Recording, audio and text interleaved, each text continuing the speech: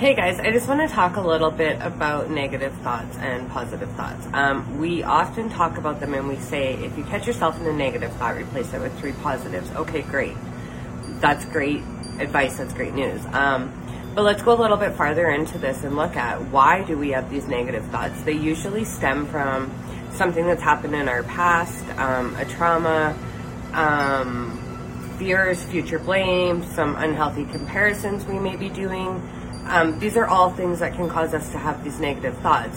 And if we take that one step farther and figure out, is it legitimate? Whatever our negative thought is that legitimate? Is it something that can actually come to reality?